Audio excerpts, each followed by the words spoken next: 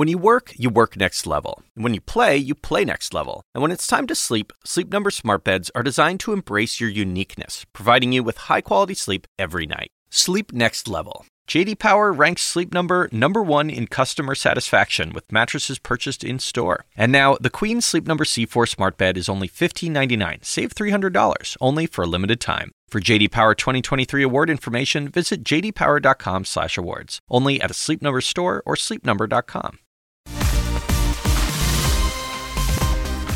A warm welcome to First Move. Great to have you with us for another busy show this Tuesday. Just ahead this hour, Florida forewarned. Idalia strengthening in the Gulf Coast. It could be a powerful Category 3 hurricane when it hits land on Wednesday. Mandatory evacuations are underway across the state. Idalia already bringing heavy rains and strong winds to Cuba too. Complete coverage of the storm's path just ahead.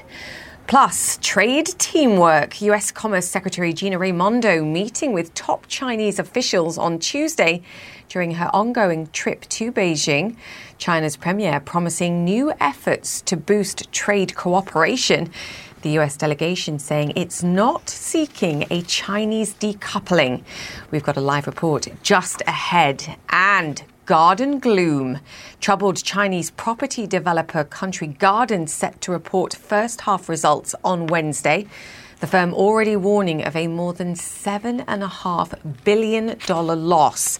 The Financial Times saying it's looking for a 40-day grace period to pay back debt maturing next week to stave off default. Chinese investors taking the news, it seems, in their stride on Tuesday, helped along, I think, in large part by Beijing's stock trading tax cut that we discussed on the show on Monday. Hong Kong's government also announcing a new task force today to, quote, enhance stock market liquidity too. Officials looking to lift stocks out of their bear market slump. Bloomberg also reporting today that China's state banks may cut rates on mortgages and on deposits to help boost consumer and investor confidence. The latter, of course, to push money out into the system. Meanwhile, some caution, as you can imagine, ahead of the US Open after the major averages managed a second straight day of gains on Monday. Wall Street's first back-to-back gains this month, in fact. Europe also, as you can see there, green higher across the board and sitting at near 2-week highs. We've got a busy show ahead, as always. We do begin in Florida as frantic hurricane preparation begins. The Gulf Coast bracing for life-threatening storm surges and damaging winds as Hurricane Idalia heads for landfall north of the city of Tampa. Warnings being issued of tropical storm gusts and flash flooding even before the hurricane reaches land. Mandatory evacuation orders are in force in at least 10 different counties. And it's not just the United States that's preparing for the worst. More than 8,000 people have been evacuated from coastal areas of western Cuba too. And you can see some of those images from Monday in front of you. CNN's Patrick Ottman is in the capital city, Havana, for us now. And Patrick, I think your face says it all. I can see the rain and the water behind you. Reconsidering my life choices here, but we are getting drenched here in Havana, even as this storm pulls away from Cuba and as it goes into the Straits of Florida, gains really dangerous power. But this is just the remnants. We are all quite a bit ways away from the center of the storm, and you can just hear it. It is drenching us.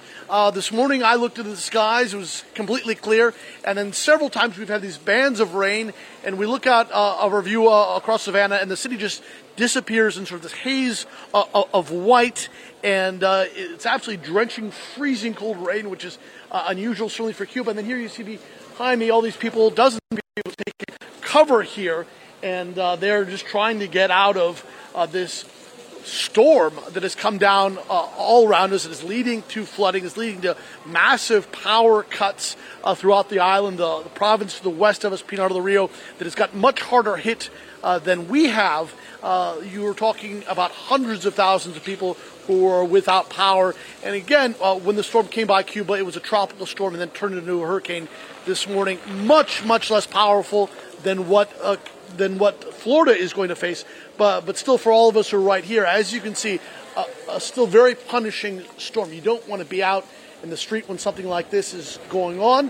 It is not safe to drive. It is not safe to be out there walking right now. We were out earlier and we had all our equipment blown over by just one gust. So it can come up and surprise you. It can be very, very powerful. And I can tell you this will lead to days of cleanup here in Cuba. Even if we miss the worst of it, for those who have felt the brunt of the storm here in Cuba, it was certainly bad enough. Yeah, and it's challenging, as we mentioned, around 8,000 people from coastal areas having to evacuate. Where do they go? Because that's the big decision that people have to make. Do we stay at home? Do we sit this out? Do we risk it? Or do we evacuate and go somewhere else? These are tough choices, whether they're where you are or, of course, the decisions that are being made now in Florida. Very much so. And by the time that many people realize it's time to evacuate, it's too late. So here in Cuba, people will either go to government evacuation centers, which are very bare bones because of the lack of resources in this country, or they'll go stay with family or friends. But what people will tell you again and again is they don't want to evacuate because they're so afraid of losing their houses, many times the few possessions they have. So they choose to ride it out. After all, you're on an island. You can only evacuate so far. And certainly for the western end of this island, the entire western section of this island, from Havana all the way to the very end of Cuba, it is just getting drenched right now. Very powerful winds, very dangerous flooding conditions when you're talking about a mountainous region like the western part of Cuba that can lead to mudslides. We've already seen some trees come down, and so many without power right now. That means they're without communication. So you really, when a storm like this comes along, you just have to hunker down and try to ride out as best as you can, because at least for the hours to come, probably the rest of today, help is not going to be able to get to you. Yeah. Patrick Ottman there. Try and stay dry. I know you're looking pretty wet at this stage, and please don't reconsider your life choices because we appreciate you and we need you there. Patrick, thank you for now. Okay, meanwhile, in Florida, the Federal Emergency Management Agency, FEMA, is standing by to send in resources too. A little earlier, my colleague Sarah Seidner asked FEMA's administrator about what's being planned. We have been engaged with Florida's Emergency Management Department for several days now. We've also been in touch with our officials in Georgia as well as North Carolina and South Carolina, as they will also feel some impacts from this. Our preparation, getting ready for this, has been to move our resources in. We have urban search and rescue teams that are on standby to support the state with any life-saving needs that they have. We have the Army Corps of Engineers ready to support any power generation missions that they might need. We have teams that are ready to go out into the community door to door to help understand what the impacts are after the storm passes and it's safe to do so. And so we will continue to move forces in to be ready to respond at Florida's request to come in after the storm passes to begin helping with any life-saving and then beginning any recovery efforts as needed. We are looking at the map right now, right next to you. We're seeing places like Port St. Lucie and Tampa, Cedar Key, a lot of area covered by this hurricane potentially. Can you give us some sense of what residents in these places should be doing in case they have major damage? Should they be taking pictures? What should they be bringing with them to make sure that they are safe and that their property is potentially safe in all of this?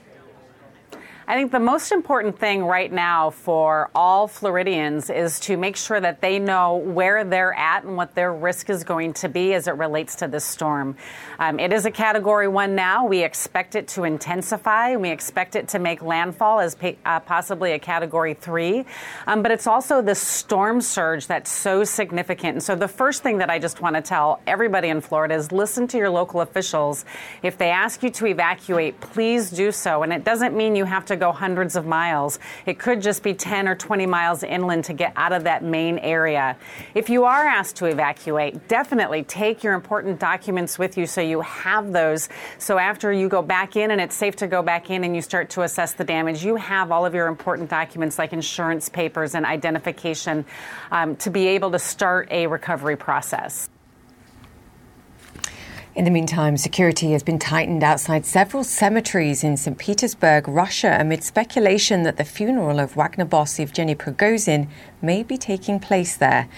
Police checkpoints and metal detectors have been set up at gates of a cemetery that's usually reserved for military burials. We still don't know any details surrounding the funeral. Matthew Chance is in St. Petersburg and has the latest. Well, we're in St. Petersburg, but we're also in the Serafimovsky Cemetery, which is this huge cemetery in the middle of St. Petersburg, or on the outskirts of it at least, where we expect, or where we think, Yevgeny Prigozhin, the Wagner leader, could be buried either later on today or possibly tomorrow.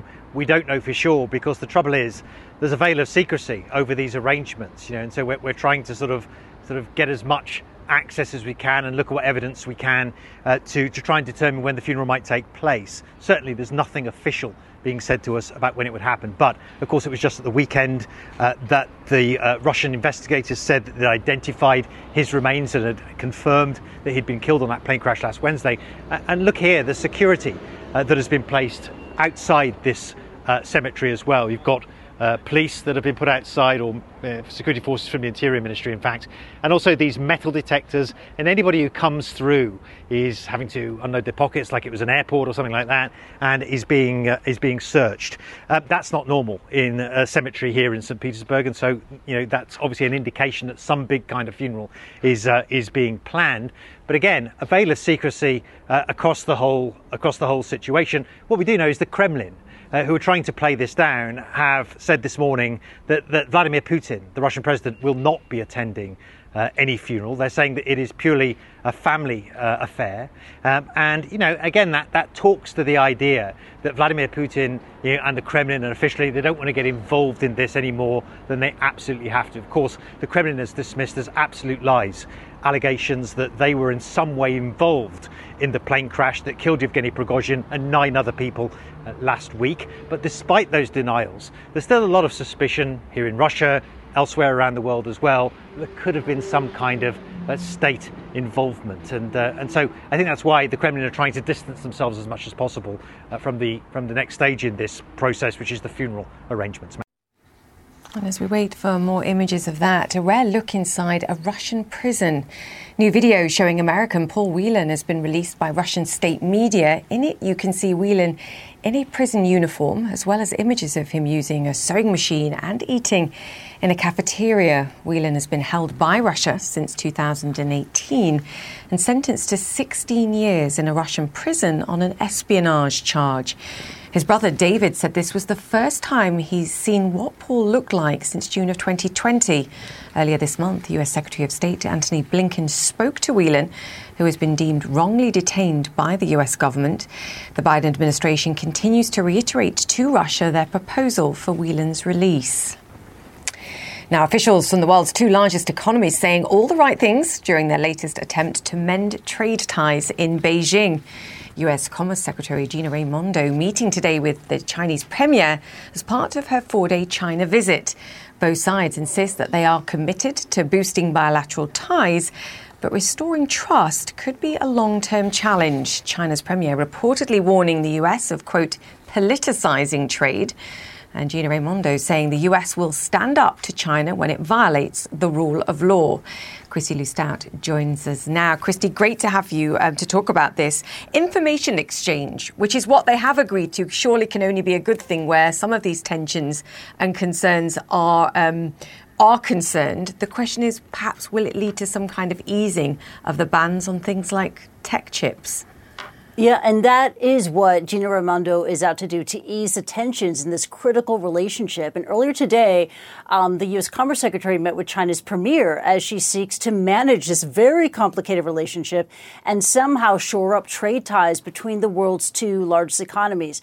Earlier today, the 2 met at the Great Hall of the People in Beijing. And from there, we heard from the Chinese Premier Li Qiang, who said this. Let's bring up the pic quote for you. He said this, quote, economic and trade relations are the ballast for Sino-U.S. relations. A well-maintained economic and trade relationship is beneficial to both countries and the whole world, unquote. Raimondo, for her part, she agreed with Li, and then she went on to say that the U.S. wants to work with China on global concerns like the fentanyl crisis, like climate, like AI. Earlier in the day, she met with a Chinese Vice Premier, He Lifeng, where she re-emphasized that message that we keep hearing from senior cabinet secretaries that the U.S. does not want to decouple from China, but will not compromise protecting its national security. Earlier, Raimondo also met with China's tourism minister, and China urged the U.S. to increase direct flights with China. This visit, it comes at a critical time for China because there's a lot of concerns about the Chinese economy. It's facing this long laundry list of issues like slumping exports, like deflation, like the ongoing and deepening property crisis, like high youth unemployment with data so bad that the government recently stopped publishing that data. U.S.-China tensions have flared over geopolitical issues, but especially over trade and over access to sensitive technology like chips, like semiconductors. But given China's economic dire straits right now, the pressure really is on to boost commercial activity and to ultimately stabilize a relationship that, as Raimondo pointed out yesterday, is worth more than $700 billion in annual trade. Back to you, Julia. Yes, and as economic growth slows in China, it's arguably worth a lot more to try and boost these ties and reduce some of these tensions. Christy, what else is on the agenda? Well, tomorrow, Gina Raimondo will be leaving Beijing for Shanghai, and she is due to visit Shanghai Disneyland, which is the joint venture between Disney and the Shendi Group, a state-owned company in China. She's also expected to meet with additional U.S. business leaders in China, and she's going to hear more of these voices very critical about the operating in China. They're going to share more about the challenges of operating in China, the need for market access. The day is going to culminate around 4:55 p.m. local time with an on-the-record digital debriefing with the U.S. Commerce Secretary, where she will talk to the greater public about what she achieved, what she discussed in China, and that will cap off her visit, a visit that started on Sunday in Beijing, ending 4 days later, Wednesday, in Shanghai. Julia. Christy Lustau, great to have you on. Thank you very much for that. Now, Toyota is suspending operations at all of its Japanese assembly plants after a technical glitch disrupted its finely tuned supply chain. The automaker says at this stage it doesn't believe the system failure was caused by a cyber attack. Anna Stewart joins us now. Well, Anna, the good news is, and I'm going to steal it from you, actually, we're out of date because as of the last, 30 minutes, they're saying they're going to resume production in Japan on Wednesday. However, a few hours ago, we weren't sure about that. What happened? We're talking about the world's largest automaker by sales. Listen, this is the hope that by the end of tomorrow, all of their factories are back up and running. And there was also the good news that they believe, according to the statement, that the malfunction of the system isn't relating to a cyber attack. And of course, that's where your mind goes. And actually, we know that Toyota's suppliers have been targeted by cyber attacks before, and it has caused a factory shutdown in the past. Less good news, I would say, is the fact that they're continuing to investigate the cause of this issue. This was a massive glitch. They're calling it a malfunction in the production order system. As I understand it, this just made processing orders of new car parts incredibly difficult, or perhaps actually impossible given how big the shutdown was. And that matters, particularly in just-in-time manufacturing. The beauty of a car factory, and I'm sure you've been to a fair few yourself, Julia, is that the parts arrive within hours of going into a car. Car plants don't have huge inventories. They don't waste money on warehousing. And actually, we saw the fragility of this very efficient system, I think, with a shortage in semiconductors. Because they didn't have big inventories, we saw a huge impact on production there. Now, I think there will be hopes that they know exactly what did cause this so it doesn't happen again. Just to give you an idea of how big it was, 14 factories closed today, multiple production lines. That's more than 13,000 vehicles a day. That is how many cars and vans and other vehicles that Toyota produces in Japan. It's around a third of their global production. And as you said, this is the world's biggest car maker.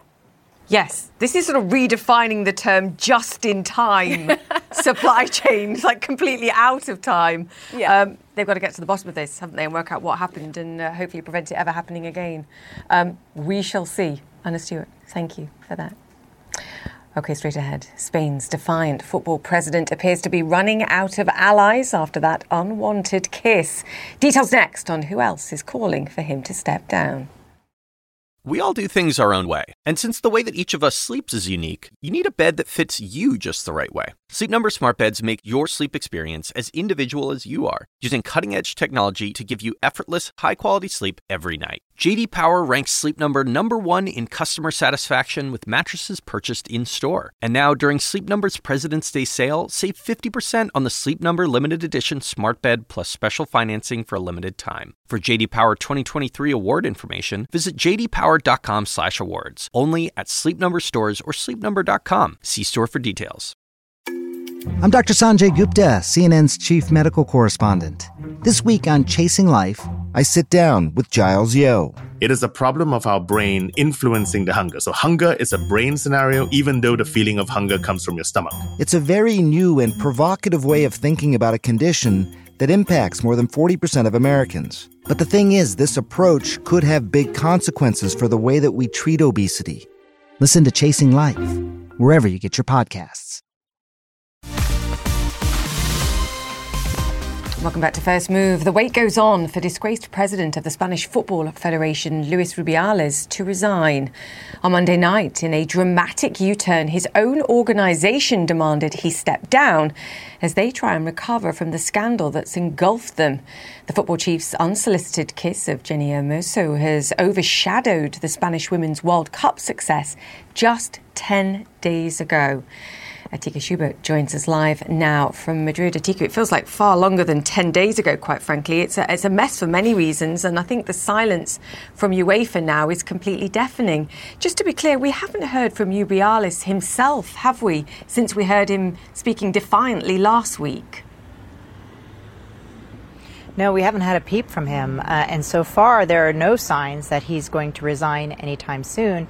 This, despite the fact that the regional heads of the federation stayed up late into the night last night at this office building here, trying to find a way out, and ultimately came out with a statement that said he should resign as soon as possible. But it looks like he's going to have to be forced out. And for that to happen, it's going to take a lot of steps. Basically, the Council for Sport, which is a government body, has now said that it has put in the information that is needed for a tribunal that would then investigate the allegations, look at the incident, and have a ruling. And once the tribunal decides whether or not it's going to go ahead, then there is the possibility that he will be suspended. But all of this is going to take a lot of time. There are a lot of hoops to jump through, so it doesn't look like he's going to be going anywhere anytime soon. This is one of the reasons why there's been such increasing pressure on him from the federation, from a criminal investigation that has now been opened by the prosecutor, by the players themselves, who have said that they will not play unless he resigns, and of course from other people who have put their support for the player Jenny Hermoso and have condemned Rubiales' actions. You know, it's fascinating. I've spoken to a number of people discussing this, and it's interesting to get the perspectives. There's the perspective that, look, this is just one example of what's become a relatively toxic culture in women's sport in Spain, and we've seen that in other countries. And then I hear the other perspective, which is, look, it was an amazing moment. It was a celebration. It was sort of an innocent kiss in an excited moment. Atika, what the Spanish public saying about what they think happened here and what should happen from here? You know, it's interesting. When it happened, the immediate euphoria and celebration at the World Cup victory, everybody saw this video of the sort of exuberant hugs and kisses that he was giving. I should also point out the behavior actually before the celebration. As soon as that victory was actually clinched by the World Cup team, there was video of him grabbing his crotch in victory, and he was sitting next to the Queen of Spain and her 16-year-old daughter, the princess. So it's sort of the combination of all of his actions during this World Cup match that caused a national embarrassment. But what was kind of a small embarrassment then snowballed into a major scandal when he refused to resign over the issues, when he kind of issued a very small but perhaps what felt to many of the public here insincere apology. And with that, that's when you saw the anger coming out. That's when you saw the rallies, the banners that said, "We are with you, Jenny," and what has become the rallying cry of a sort of Me Too movement here in Spain, "Se acabó," which means it is over. And by that it means not only is it over for Rubiales, but also that it is over for the kind of unwanted kisses, the kinds of attention that women have not wanted, particularly in women's sport, and it is over for that kind of structural sexism. So we do seem to be having a major turning point here in Spain. It's certainly a moment. Atika, great to have you. Thank you. Atika Schubert there in Madrid. Okay, coming up after the break, we'll take you live to Clearwater, Florida, where Hurricane Idalia is strengthening as it approaches land. Our coverage continues after this. Welcome back to First Move, and let's return to Hurricane Idalia, forecast to hit Florida's Gulf Coast on Wednesday. Now, don't be deceived by the beautiful weather in the Tampa Bay city of Clearwater, which is where we find CNN's meteorologist Derek Van Dam. Derek, the split screen, I think, between what you're seeing and doing today versus what we're expecting to see tomorrow, I think is going to be pretty unimaginable. Just give us a sense of the storm's path, at least at this stage. Yeah, Julia, I mean, it'll be a completely different story here in Clearwater Beach tomorrow at this time. That is saying it lightly. And we are watching Idalia very closely. But I think it's important to note for our viewers that what you're looking at is the very shallow Gulf of Mexico behind me. And this water is warm. Water temperatures here are running up to 2 degrees Celsius above average for this time of year. And you got to understand something about warm water. And hurricanes and typhoons, they like it. They strengthen off of it. And that's exactly what we're seeing with what is now Hurricane Idalia. 130 kilometer per hour winds with the storm right now. So it is a significant Category 1 storm. And there it is, just exiting off the coast of Cuba. That's the storm system that brought some heavy rainfall to Havana and some of the mountainous regions over the western portions of Cuba. Some of the rainfall totals there have exceeded 100 millimeters. So that kind of gives us a little bit of an indication of what's to come here along the Florida Peninsula, specifically over the west coast of Florida on the Gulf of Mexico side. There's the latest watches and warnings. You see hurricane warnings? That includes Tampa Bay, high population density, and then the Big Bend. The simple topography of this area makes storm surge so susceptible to the Gulf Coast of the Florida Peninsula, just because it's almost like a catcher's glove. Perhaps for our international viewers, the catcher's glove of cricket, or perhaps the baseball player here in America. That water is going to pile up over the eastern sections of the Gulf of Mexico and literally catch that water on land. And you can see just behind me how flat this coastal area is. Well, this beach stretches for miles and miles and miles. So basically, it never ends. We're talking about maybe 7 to 10 feet above sea level. And so when you're calling for storm surge of up to 12 feet in some areas of the Big Bend of Florida, you're going to have complete inundation of some of these very prone areas. So there is the forecast track. We've got a Category 3 Atlantic monster coming towards the Florida Panhandle and into the Florida Big Bend region, right? So any wobble or deviation west or east has major implications for larger population densities. Tampa Bay, into the Port St. Joe region, Apalachicola, those areas that haven't had a direct landfall in quite some time. So it's been a while since this area has felt the effects of a major hurricane. A lot of rain behind this system. We saw it in Cuba. You saw the rainfall totals. So inland flooding will be a concern. Not only will the destructive winds cause damage and power outages, but so will that inland flooding. And that's why we have that flash flood threat. So, Julia, we are timing this out for our viewers here. If you have family or friends in Florida, the earliest onset of tropical storm force winds, we believe, will be later this afternoon and evening. So the final push for preparations to protect your property, to evacuate if you're told to do so, is right now, because in a few hours you won't have that opportunity any longer. Julia? Yeah, smart advice. Derek Van Dam, stay safe, please, and thank you for that. We're back after this. Welcome back to First Move. US stock markets have been open for just under 6 minutes. We'll call it a tentative Tuesday for the major averages. Caution, I think, ahead of a full barrage of US jobs data that could influence the Federal Reserve's interest rate path going forward. New US job opening data, the so-called JOLTS report, is set for release next hour too. And the all-important US monthly jobs report, also out this week on Friday. The state of the US consumer is also in focus. Shares of US electronics retailer Best Buy, they're higher in early trade after an earnings report beat, but it's the latest retailer to warn, too, that consumers are spending with greater discretion. Best Buy seeing sales decline in things like mobile phones, consumer electronics and appliances, and it's lowering its sales outlook for the rest of the year. Interesting. Take note. Now, from Apple Watches to Fitbits, people have become used to a wearable tech to track things like steps and sleep in the health tracker market. market. The race to add new features and analytics is fierce, and one of those competitors is Oura from Finland. Oura's device is a ring that monitors your heart rate, sleep patterns, body temperature, and more. The makers say sensors on the ring provide a more accurate measurement than you'll get with the device worn on your wrist. Its latest feature, called Circles, allows users to create groups in which they can share sleep data and activity scores. And joining us now to discuss all this, Tom Hale. He's the CEO of Oura. Tom, fantastic to have you on the show. Our regular viewers will remember having a discussion with your predecessor, actually, when the first sort of iteration of the rings came out. Now I believe we're on to generation 3. So in your own words, what does this ring offer today? Well, thank you very much. It's great to be here.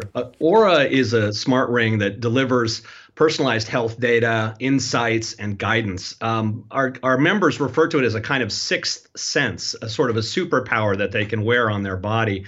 The thing that they appreciate is that it feels almost like Oura watches over them, supports them, and maybe is a little bit of an accountability buddy as they work on their health. It's convenient, it's a non-invasive form factor, and it prioritizes that combination of accuracy, medical grade, scientific accuracy, with comfort without any compromise. As you said, it's got all of these great sensors that can track and manage your body, but that's only part of the story because it's also got a software application that gives you guidance along your health journey. We started with sleep, and sleep is critical because it's the daily habit that all of us do, and it has a really profound impact on your health. One good night can make a big difference. And because it measures continuously and overnight, we see your data and we see your baseline so that we can more easily detect a deviation from that and give you a prediction about your health or about your well-being. Oura is amazing. It gives your body a voice, and it fosters healthy habits, and it's at scale. We've tracked nearly 10 billion hours of continuous tracking and over nearly 3 billion hours of sleep with over 1.5 million rings sold. So it's quite the phenomenon right now. Yeah, it centres around those 3 scores, to your point: sleep, readiness and activity, and sort of calibrates based on really how well you sleep, how much you can do the next day in your activity. And I've seen that not just from Oura, but from a numbers. And I think that's the basis of what we're talking about. Sleep is so important. It's part of the reason, I think, and when I talk among my friends, why they end up making that decision to get one of these activity trackers, just because they want to see how well or how badly they sleep. But there's also skepticism, I think, when they see that reading and say, hang on a second, I was awake, I just wasn't moving, and that thing says I was sleeping or got deep sleep. Tom, how accurate is this as sort of the basis for activity tracking? So for sleep, obviously, tracking sleep is something that you can do through a variety of methods. And we just recently introduced something called the new sleep staging algorithm. And instead of using just motion, which is how most sleep trackers work, they look for your lack of motion as an indicator that you've transitioned into sleep, which, of course, when you're watching a good Netflix show, you might be so absorbed that you don't move at all. We look at a number of physiological indicators: your heart rate, your temperature, your heart rate variability, as well as motion. And we blend that together in the new sleep staging algorithm, which gives us accuracy that's comparable with the gold standard of sleep staging, which is the polysomnography. I'm sure you've seen the electrodes on your forehead and the bands, all the technology that really allows what is called the gold standard for sleep to work.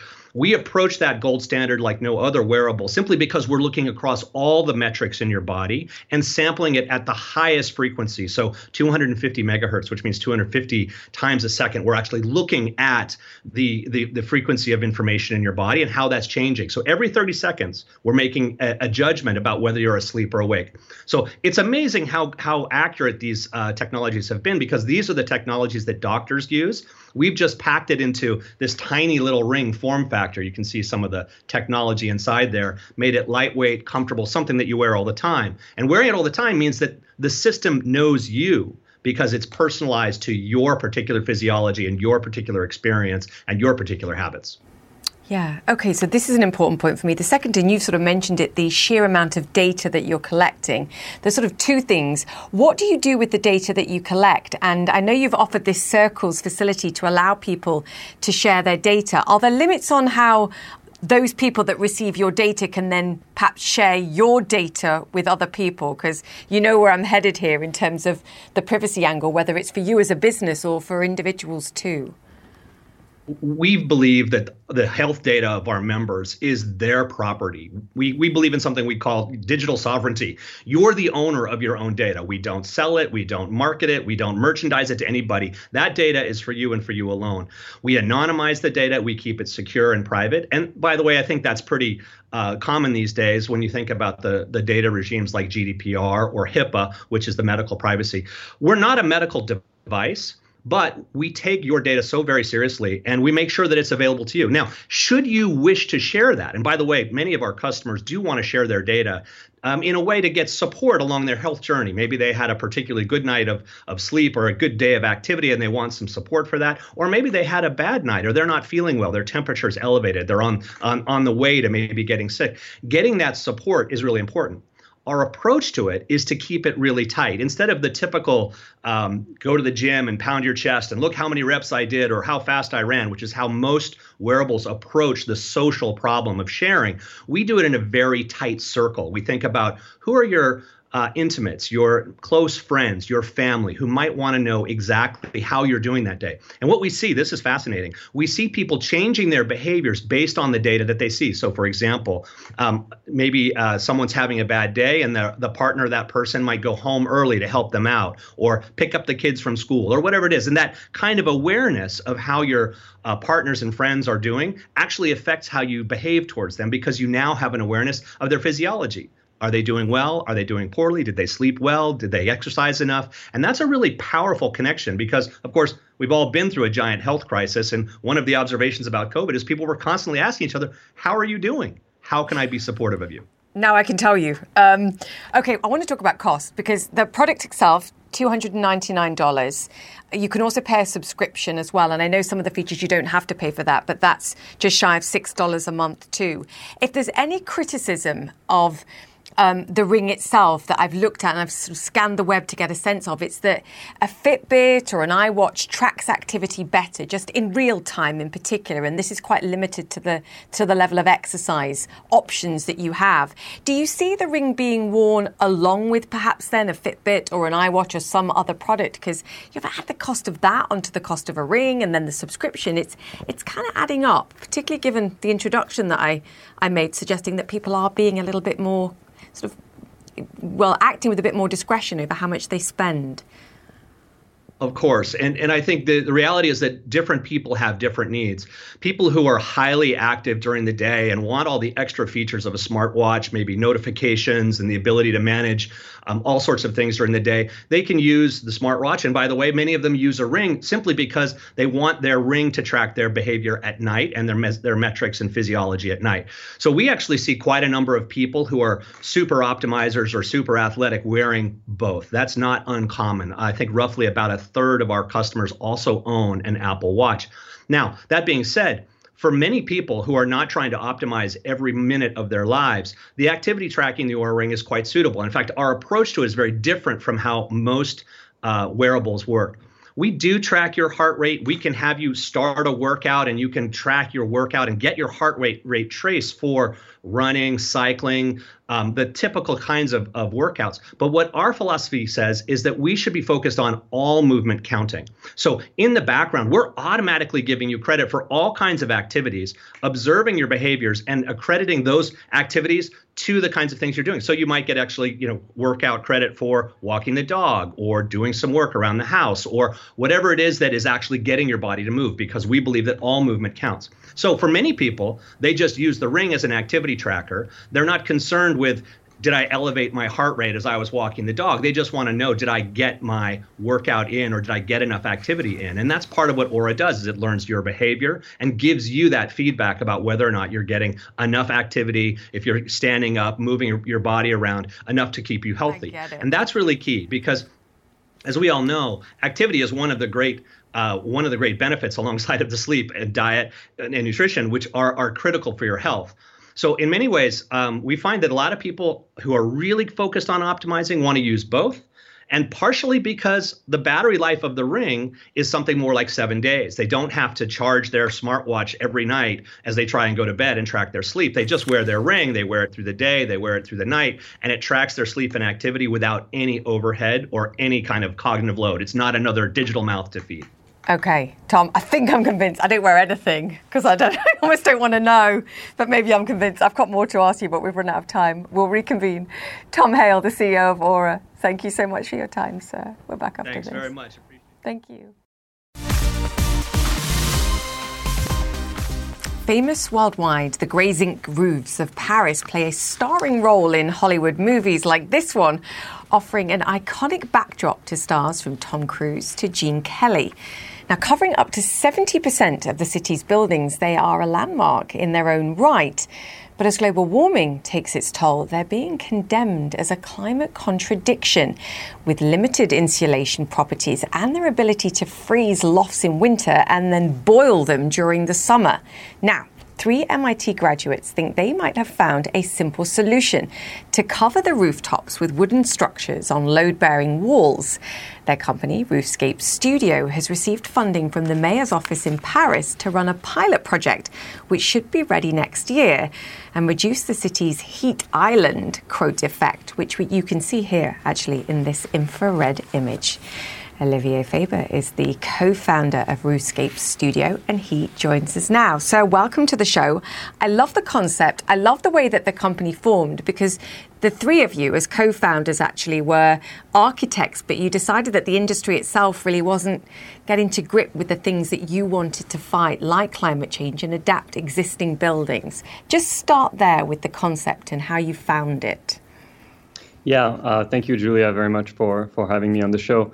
We are indeed 3 co-founders. We met in architecture school 7-8 years ago. And as we worked afterwards in firms, we quickly became frustrated, as you were saying, by the lack of disruptive response to the climate crisis from the building sector itself. A vast majority of brains are focusing on new constructions and not renovation or climate adaptation. And we remember vividly the summers of 2018 and 2019, which were back-to-back the hottest summers in Europe history at the time. And we kind of saw that for a call for action. We decided to quit our jobs and join the MIT School of Architecture and Planning to start Roofscapes and start dealing with climate adaptation on a day-to-day basis. Yeah, brilliant to access designers, to get skills, to access money potentially in the future too. And tell me how you went from there then, and recognizing that I think Europe is sort of an obvious place to start, because 2/3 of the roofs in some of the cities are pitched. So it's perhaps an obvious place to start, particularly Paris, given the challenges there. Yeah.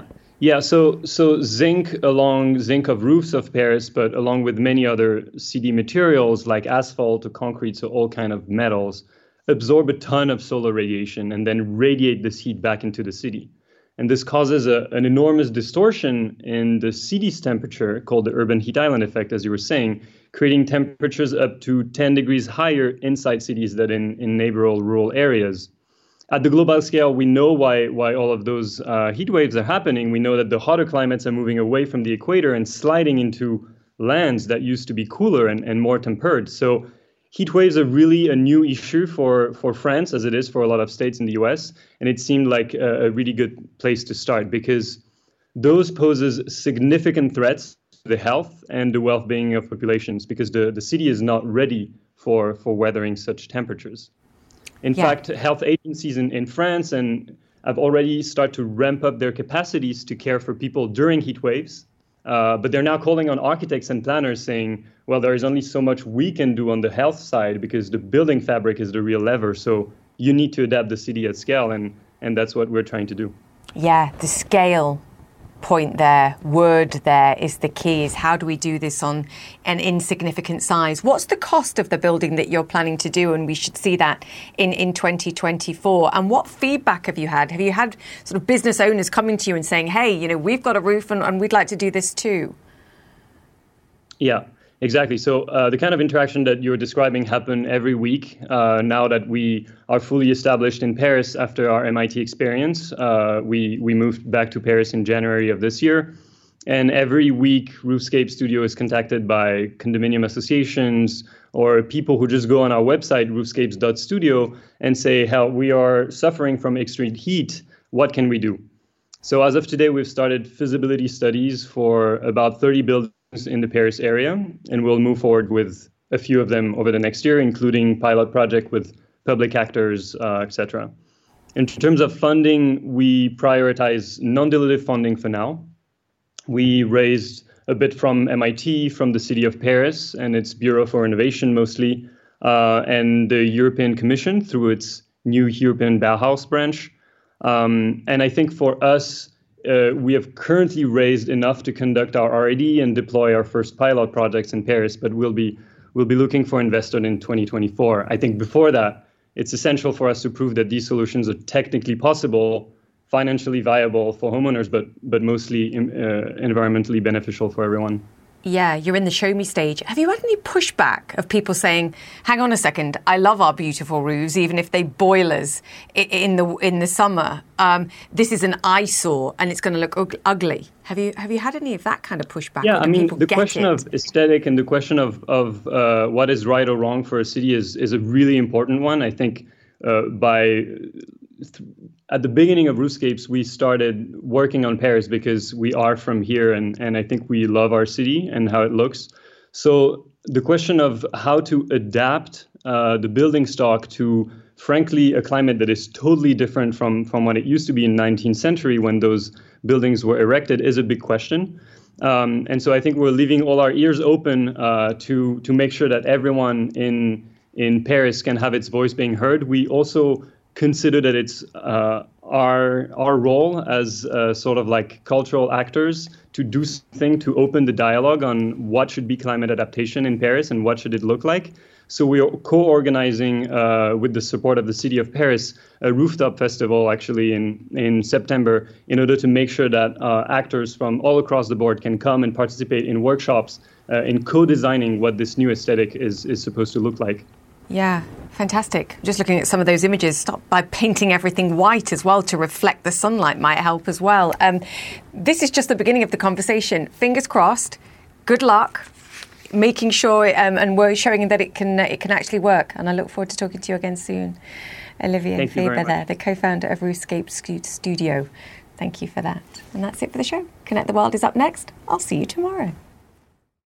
We all do things our own way. And since the way that each of us sleeps is unique, you need a bed that fits you just the right way. Sleep Number smart beds make your sleep experience as individual as you are, using cutting-edge technology to give you effortless, high-quality sleep every night. J.D. Power ranks Sleep Number #1 in customer satisfaction with mattresses purchased in-store. And now, the Queen Sleep Number C4 smart bed is only $1,599. Save $300, only for a limited time. For J.D. Power 2023 award information, visit jdpower.com/awards. Only at a Sleep Number store or sleepnumber.com.